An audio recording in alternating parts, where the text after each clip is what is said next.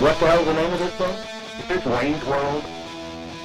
The award-winning Evan Grant. I can't even count anymore on my fingers and toes. Kevin Sherrington. Kevin Sherrington, ground number one. Barry Horn. He tried to get me in mid-chew. Hello again, everybody, and welcome into Ballzy, the Dallas Morning News and SportsDayDFW.com's podcast. This is Cowboys Ballzy. This is Cowboys Ballzy. I'm Evan Grant, along with... I'm Barry Horn, and we have a special guest today, Evan. Who's that? Who might that be? Well, before we get to the special guest, Barry, Oh, my God. Go ahead. let's just let everybody know that we still expect Kevin Sherrington to return from the Amazon. He is in Rio. He's in Rio. He was supposed to fly from Rio to Sao Paulo, but that flight got canceled tough today, luck. Monday. All right. So you sound really broken up about that. So anyway, our special guest, and we'll get to him in just a moment, is Daryl Moose Johnston, Cowboy former great running back, and also a Fox He was more of a TV Cowboy analyst. fullback blocker. Fullback blocker. Occasionally he ran the ball. He was very good at what he did as a player, and I think we both can agree he's outstanding as an analyst. He is. He and Kenny Albert. I don't think they have very many Cowboy games early in the season, at least. But he did work the Cowboy game the other night, the preseason game against the Dolphins. They look good, and it'd be interesting to hear his perspective. Yeah, it will be. So let's get right to him right away. All right, Evan, I'll let you ask the first question. Thanks for joining us, Moose. My pleasure, Evan. So give us your you did the game against the Dolphins on Thursday for the Blue Star Network, Friday. right? It was Friday, Evan. Friday. Give us your takeaways of what you I think everybody knows Dak Prescott played well. Yes. What else did you get out of that game? Well, I think the impressive thing about Dak Prescott is he continues to kind of prove the model wrong. There may be some reasons why he's getting a little bit more time with Tony's style of play and how they want to kind of ease him back into everything with that first offensive line group, which is going to help any young quarterback. You're pretty sure about your protections. You've got great guys up front. You're moving the ball. I thought the running game with Alfred Morris was a real pleasant surprise against Miami. They've got Ndamukong Suh. They've got Mario Williams. They've got some good guys, on the defensive side of the ball. And I thought Dallas's offensive line did a nice job in the running game. And I thought Alfred Morris ran really well. So that all helps Dak Prescott. But you can't kind of get caught up in all this stuff because he is doing things that I don't think anybody expected him to do. I thought his location with the football was really impressive. The touchdown down to Dez was a real nice throw and some tight coverage. But I like his throws with players on the move. They're not back shoulder. He's getting it out in front of them. He's allowing them to catch and run on the move and make some plays. So I thought you saw Miami. There was two throws, the interception that was called back because of the penalty on roughing the passer. Then he had another throw. But I think I'm going to put that one on the receiver. The receiver should have come underneath the defender and continued to move, and I think that's what Dak was expecting. So, that was later in the game when you're going to have some of those growing pains that a lot of rookie quarterbacks are facing with their time in the preseason. But he still has been impressive. But walking away from that, for me, I thought Alfred Morris ran really well. So some other areas that maybe we're not really focused on. Obviously, with the defensive line, the questions there coming into camp, I think they had another solid performance. They're taking the ball away, which is something this group is going to have to do defensively. And I thought they were real good on the back end, but that really wasn't a surprise to me. I think Dallas's secondary is going to be much better than they were last year. When an offense comes out of the huddle and you're sitting in the booth, what are you looking for? What do you watch as a play progresses? I go outside first. It's become such a perimeter-based attack today. What's the formation? What's the personnel coming to the line? And you kind of see those matchups. Can you get a good idea? And sometimes we've had that information, during our meetings, our production meetings with the teams where they think their matchups are favorable, some things that they would like to do during the course of the game. So, my eyes stay on the outside, and then I'll work back inside. So, that's something that's kind of changed from being a football player to now being an analyst. When I was playing, I was inside out. So it's been a little bit of an adjustment for me working from the outside in. But I think that's where all the advantages are in today's style of play. Do you watch the quarterback? Are your eyes on when the ball is snapped? Do you watch the quarterback? Do you watch the center? Do you watch the guards? What are you looking at? I try to catch releases on the outside. If you can sense that there's some type of press man on the outside, I'm trying to see what the releases are as quick as I can right there, and then get my eyes back onto where the ball is. And then sometimes you do get caught up following the ball. And that's one of the hardest things to do is some of the matchups that you're looking for. So if you've got one of those out there pre-snap, then you've got to kind of stay on that as long as you can. So it's different from play to play. Once we get into the red zone, you're gonna shift your focus from where you would be from 20 to 20. So it's kind of like, for us as an analyst, it's kind of like what you are from a coach. Where are we at on the field? What's our down and distance? We're kind of processing all that stuff from the information that we got. Trying to stay a little bit ahead if we possibly can, which is virtually impossible, but staying as close as we can to the sequence of the play. Daryl, let's go back to Dak for 1 second. What is the value in the number of snaps he's getting in actual game situations this training camp? I think it's very important for him, and not only the number of snaps he's getting that are probably a little bit more than most guys would have had the opportunity, but the number of snaps he's getting with good players around him. I don't think we can stress how important it is for Dak to be surrounded by good quality players. He's not coming in the third quarter with maybe some matchups that aren't favorable on the offensive side of the ball. And when you see young quarterbacks struggle, a lot of times that's the reason why. There's not a lot of support for them to help them make the plays. But I have been impressed more so by, and we've heard this time and time again, whether it's Jason Garrett or Wade Wilson or really anybody on the offensive side of the ball, how impressed they are with his composure, with his poise. When you come from that spread offense from the collegiate level and move to the NFL level, if it's a very wide open style of spread, the huddle mechanics are something that's new to you, and I think he's handled that extremely well. And I thought one of the big compliments coming off the Los Angeles Ram game was Wade Wilson talking to Travis Frederick and Zach Martin about how was Dak in the huddle, how did he handle everything in there.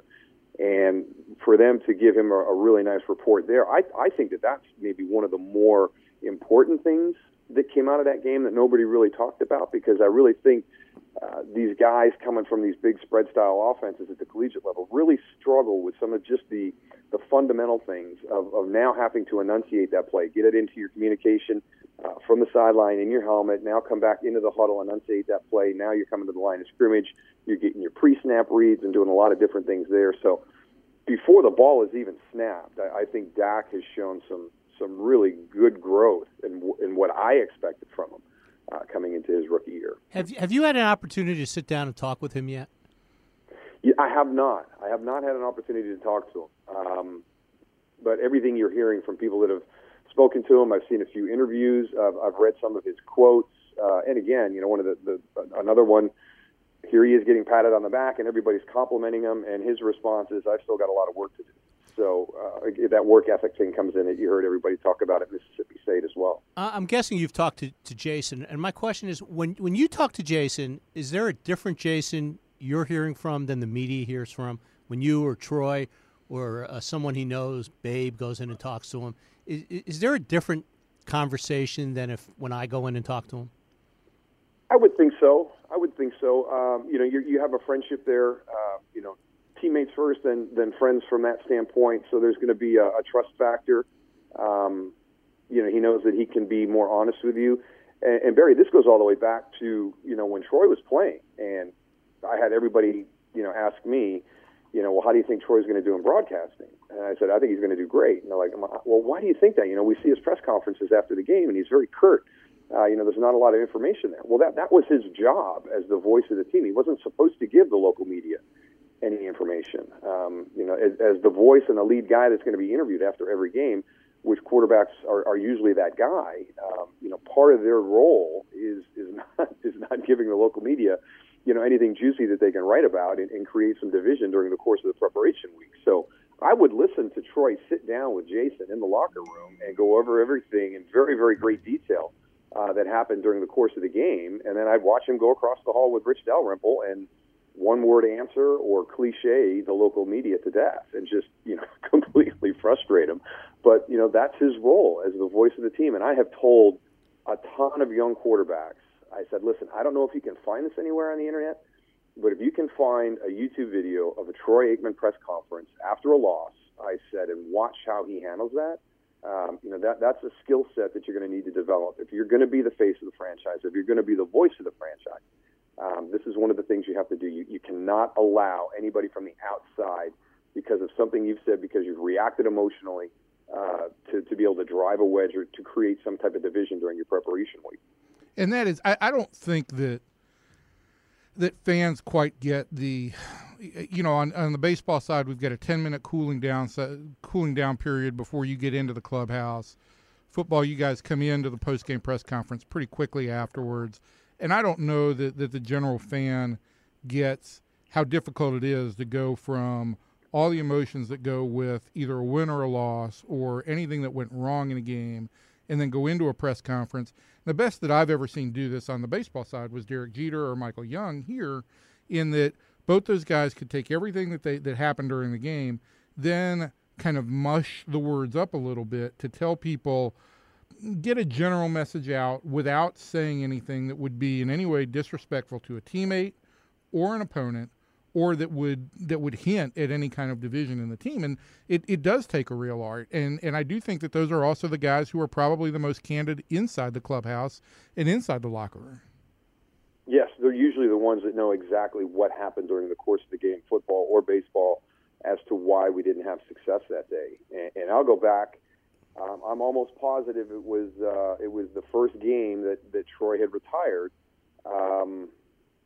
Could have been the Eagles opener back in 2001. I remember Emmitt Smith coming to the podium, helmet in hand, eye black dripping, full sweat. You knew he just walked from field to podium, and I was like, oh boy, he's raw emotionally right now.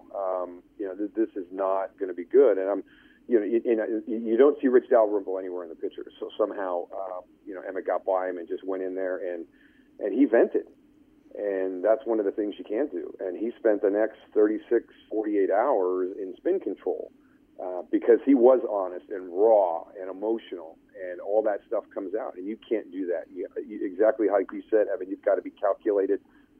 You can give information, but it's very general. You don't want to do anything specific, and you definitely don't want to call out any coaching errors, any player errors during the course of the game while you're on that podium. So let's talk about the guy who's supposed to do that for the Cowboys now, Tony Romo. We've talked a little bit about Dak, but everybody hopes that they never see Dak during the regular season. We're making a big deal about him now, and he's maybe a quarterback of the future, maybe he's an emergency quarterback. But Tony Romo, have you gotten to see him work in the preseason now? And obviously you did in the game. And what do you think? How does he look to you? I think he looks good. There's obviously concern about the collarbone, but the collarbone's going to go. I mean, it's not like you can do something to prevent that. I mean, I don't know what you tell somebody. Learn to know when the play's over a little bit quicker to keep yourself out of harm's way. If you do get wrapped up, you got to fight with every ounce in your body to make sure you don't get trapped and tipped on your side. You've got to fight and scratch and kick to get onto your stomach. So you can't have that guy pick you up and drive your shoulder into the ground. And whether you separate the shoulder or fracture the collarbone, some of the injuries that he's had are, there's not a whole lot you can do, and especially last season. So he's going to play the game, fearlessly. I don't think you'll see, any concern about him, changing his style of play. When he's healthy, he's one of the best there are in the NFL. I mean, he's had a couple of seasons that were overshadowed by, I think one year we had 2 5,000-yard passers for the first time. But Tony had a heck of a year, especially from a TD to interception ratio. The years that he's played really, really good football, there's been another quarterback in the league that's put up some very, very impressive numbers, and Tony's been overshadowed. So, I think that this year, I think Dez looks completely different. I'm hoping that last year was just an anomaly in his career with the injury and then just not being able to get back. I think he looks really, really good. I think when you read The quote's coming from him. He's got that chip back on his shoulder and wants to prove a lot of people wrong that last season that it was exactly that, just an anomaly. The offensive line, I think, will get off to a better start this year. I think they were a little bit slow starting last year. I think this defense is going to be better than people give it credit for. I really do. They're going to struggle in the beginning of the year with DeMarcus out, with pressure off the edge. But Rob Marinelli will find some way to manufacture that. He'll have some things that he'll use those first 4 or 5 weeks of the season that won't be a part of the defense later on. But he has that uncanny ability to get the most out of guys, even more than they think they're willing to give or that they're able to do. And I think he's going to do that. I think he's got those kind of guys up front. I think Dallas is going to be very, very strong inside at the tackle position. And I think the back end is going to be really strong. And the passing game is pressure and coverage combined. And so in the beginning of the season, those first 4 weeks, those first 5 weeks, maybe the pressure's not there. I think that those guys in the back end are going to even that out. I think Byron Jones being locked in at safety. I think Morris Claiborne has been healthy. I think he's going to have the type of year that Dallas has been waiting for since they moved up to grab him at number 6. Brandon Carr's got a lot to prove. Orlando Scandrick's got a lot to prove. And I think Orlando brings that attitude. He's got that swagger. That was missing last year. Dallas was they were flat emotionally because they didn't have Orlando on the defense, and Dez was in and out of the lineup on the offensive side of the ball. So the two guys that are your emotional heart and soul on each side of the ball were not there last season the way they normally are, and I think you're going to see a big change from that aspect because we talk about scheme and matchups and all this different stuff during the course of the game, but it's still a very, very emotional game at its core, and when you've got your two most emotional guys out of the lineup, that's going to have an impact on it. You mentioned at the very beginning on the defensive side of the ball, the takeaway aspect, and this team was so good at creating takeaways 2 years ago and seemed to lose that last year. Does it have the defensive personnel to create a plus-minus takeaway situation? It does, but does it have the offensive personnel to create the environment where that's possible? In 2014, Dallas played with a lead, so you've got a different mindset, different mentality late in the game. Last year, they were behind most of the time. The other team's got the ball. Sure. They're not trying to get down the field to score, to tie it up, or to take the lead. They're grinding it out. They're running the clock out. And in those situations, rule number one, ball security becomes paramount. It's important all the time, but in a 4-minute situation, it's paramount. So Dallas was just facing different circumstances. Kind of the different way the season had gone. So you get into that fourth quarter, it's completely different in 2015 than it was in 2014. So I think a lot of that was the opportunities weren't there. Now, when you have, the fewest amount of takeaways in NFL history, tied with a couple other teams, obviously it's more than that goes into it. Sure. So yeah, there's some other things that are there, but I just don't think they had the opportunities they had in 14. But that will be paramount to their success defensively this year, because in 2014 there weren't a lot of expectations for them. They were coming off of the franchise's worst defensive performance in 2013. DeMarcus Ware's gone, Jason Hatcher's gone.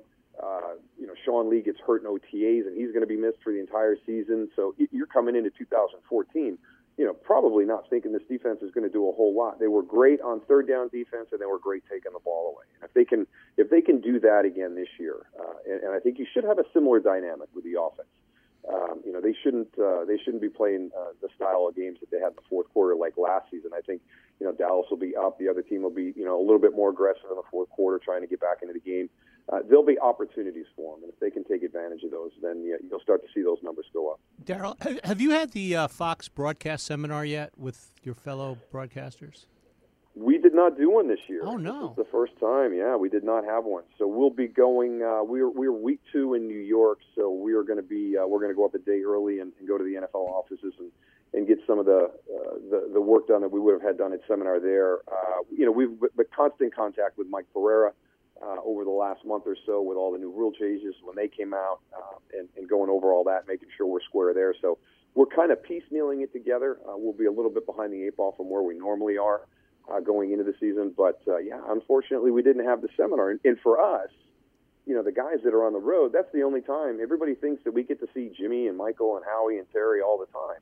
The only time we get to see them is seminar. Right. And really the only time we get to see each other is seminars. So we didn't have that this year. So we were all a little bit disappointed because it's good to get back together with everybody and kind of get focused in on football. I don't know how anybody sees Michael anymore, Michael Strahan. I know. He is the hardest working man in show business now. I turn on the TV. He's on the $100,000 pyramid. I didn't even know that. I turned that on yesterday. I'm like, holy smokes. Oh, you're the other one. My wife and I were watching that last night, and we're going, do you think we're the only two people in America watching this show? But no, you watched it also. That used to be one of my favorite shows growing up as a kid. We had this discussion in the Rangers clubhouse the other day about game shows that we loved as a kid. I was a Joker's Wild guy. That was my show. No. Yeah. Joker's Wild. I loved it. Not big bucks, no whammies, right? You weren't that guy. Was that Jack Barry? Well, everything was Jack Barry at that point in time. Yeah, right. Everything was Jack Barry. Yeah. We're going back. I was Hollywood Squares, Password. Password was a good one. Still a big Wheel of Fortune fan. How about it's not what you say that counts. It's what you don't say. Do you remember that show? Or you're too young? No, Barry. That's your generation. I'm sorry. Afraid. Hey, Moose. Before we let you go, I do need to get your take, if we can, on the NFC East, because you listen to people, you hear what people are saying at this point in time, and it does sound like, once again, it's a very evenly matched division. Do you see anybody standing out as a favorite, or do you see the Cowboys standing out as a favorite? I see Dallas standing out as a favorite. I don't think there's a whole lot of discussion when people are trying to figure out, well, who are really the Dallas Cowboys? Are they the 2015 version or the 2014 version? I think that's a pretty simple question to answer.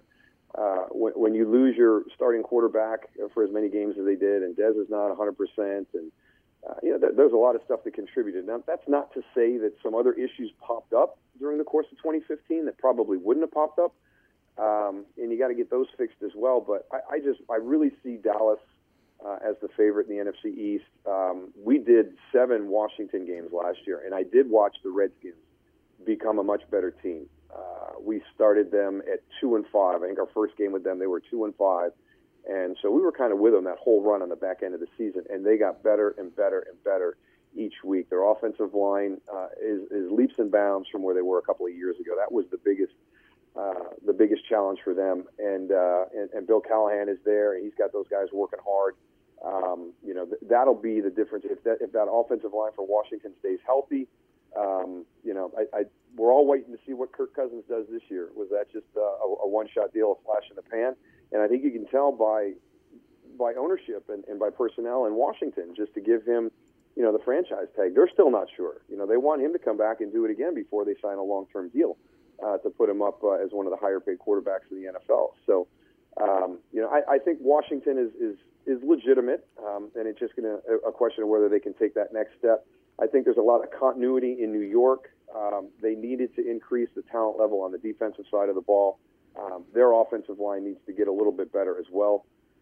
But Ben McAdoo is, Eli's going to have another good season, so I think that they're right in the mix.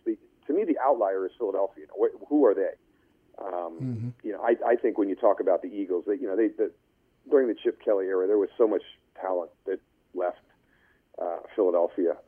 You've got guys that you hope to get a hold of, and to let Deshaun Jackson and Jeremy Maclin and just LaShawn McCoy, Nick Foles. I mean, it's just, my gosh, teams would, you're fighting and scratching to try to get talented guys like that can change a game with one snap of the ball. And so they've got to get some playmakers on that offensive side of the ball. You talk to Philly fans, and they're not sure what's going to happen on the outside. They didn't upgrade the receiver group.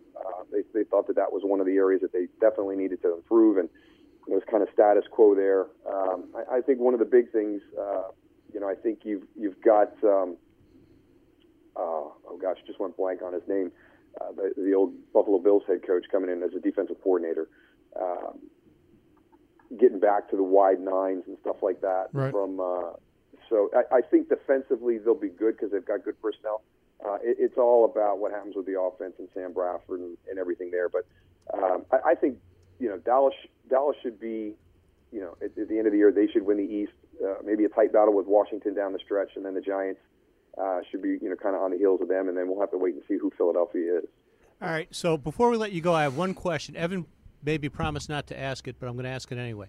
How many yards could you have gained if you were the primary running back in the Cowboy offense back in the 90s? Were you a 1,000-yard season guy?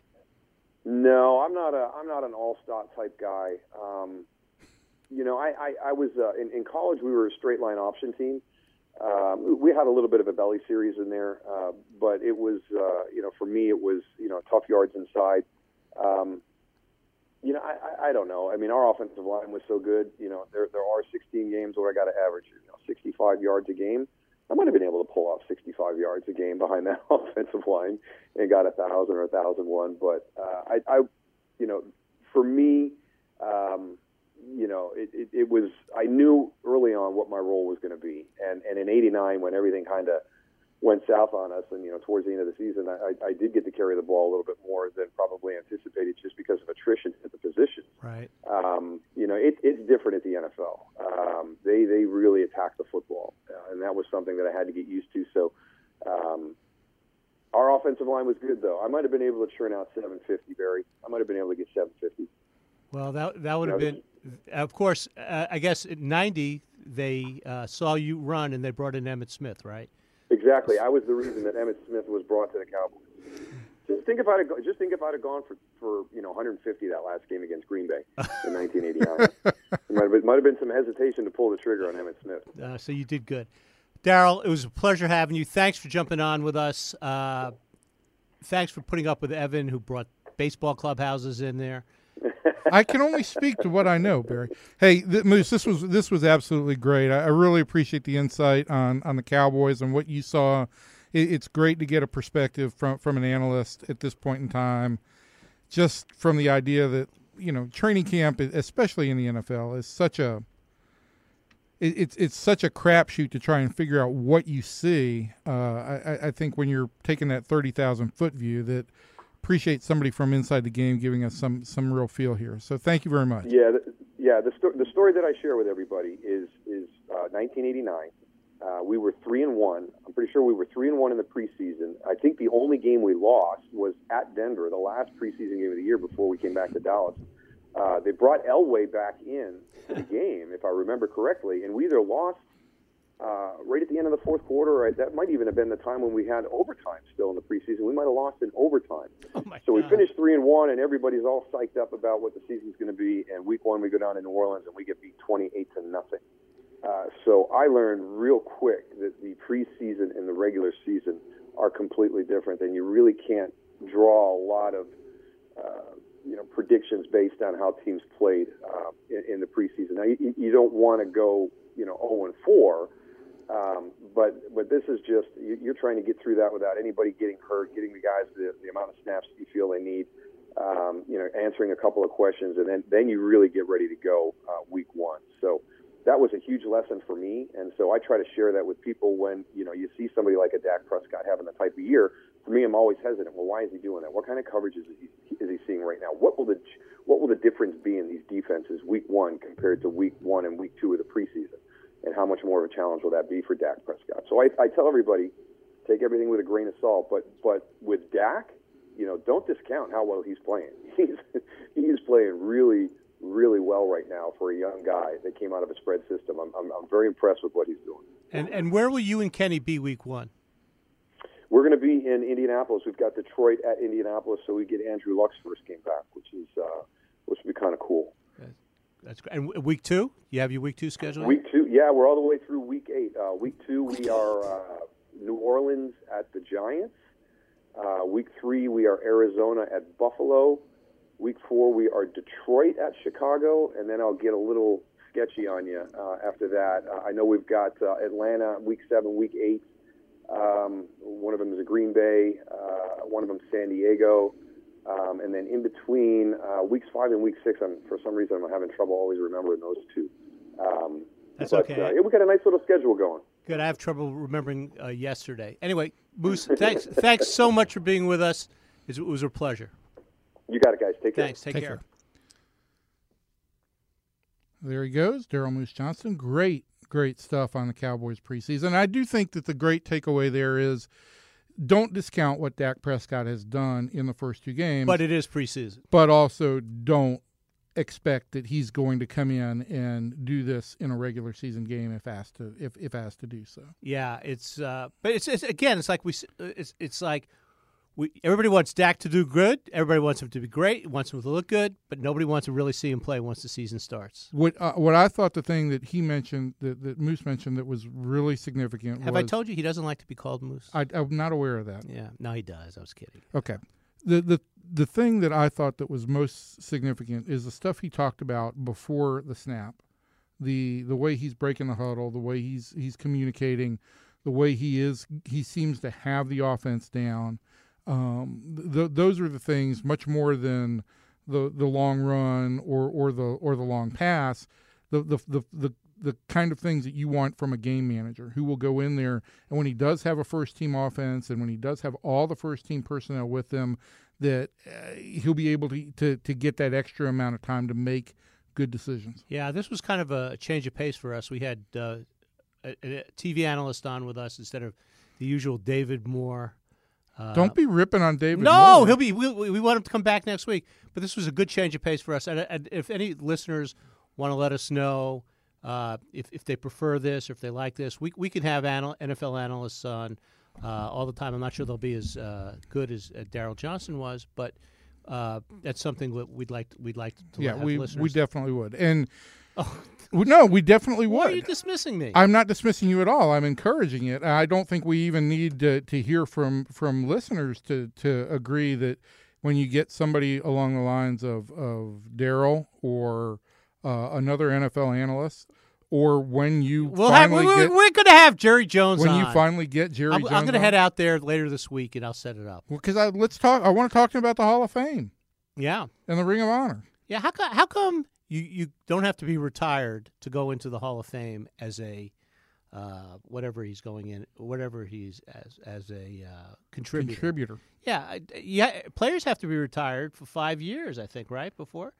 You can, because there's an infinite amount of time that you can be a contributor.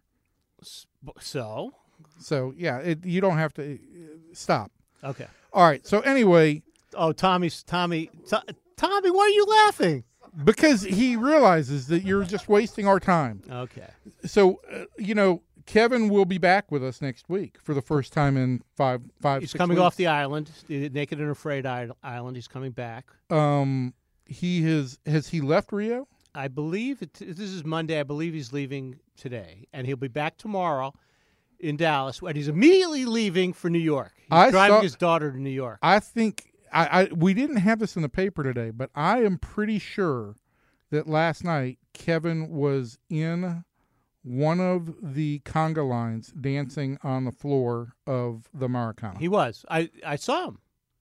I actually saw him. I have the video. I'll send you the video. That would be great. Evan, what else do we have? What else do we have today on our podcast? Well, we're going to have on the college Ballzy, we're going to have Chuck Carlton, and we're going to break down the AP and Chuck's own top 25. He didn't have Texas in his top 25. And he had Baylor.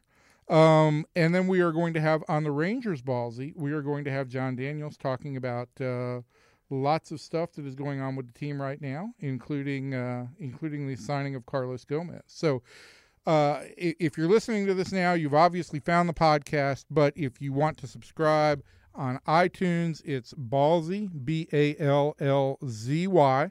You can also follow us on Twitter at Ballzy Podcast, again with a Z in place of an S. And you can always send comments to me at on Twitter at Evan_P_Grant, or where for you, Barry? I'm at BHorn55, and the reason I hesitated, I'm just looking at a long text I got from Kevin Sherrington, whose flight is delayed. Ooh. Now he's leaving at 9 o'clock tonight. Okay, well, that's great. Anyway, so this has been great. Thank you for joining us on Ballzy, the Cowboy edition, and we will talk to you again soon. So long, everybody. Bye.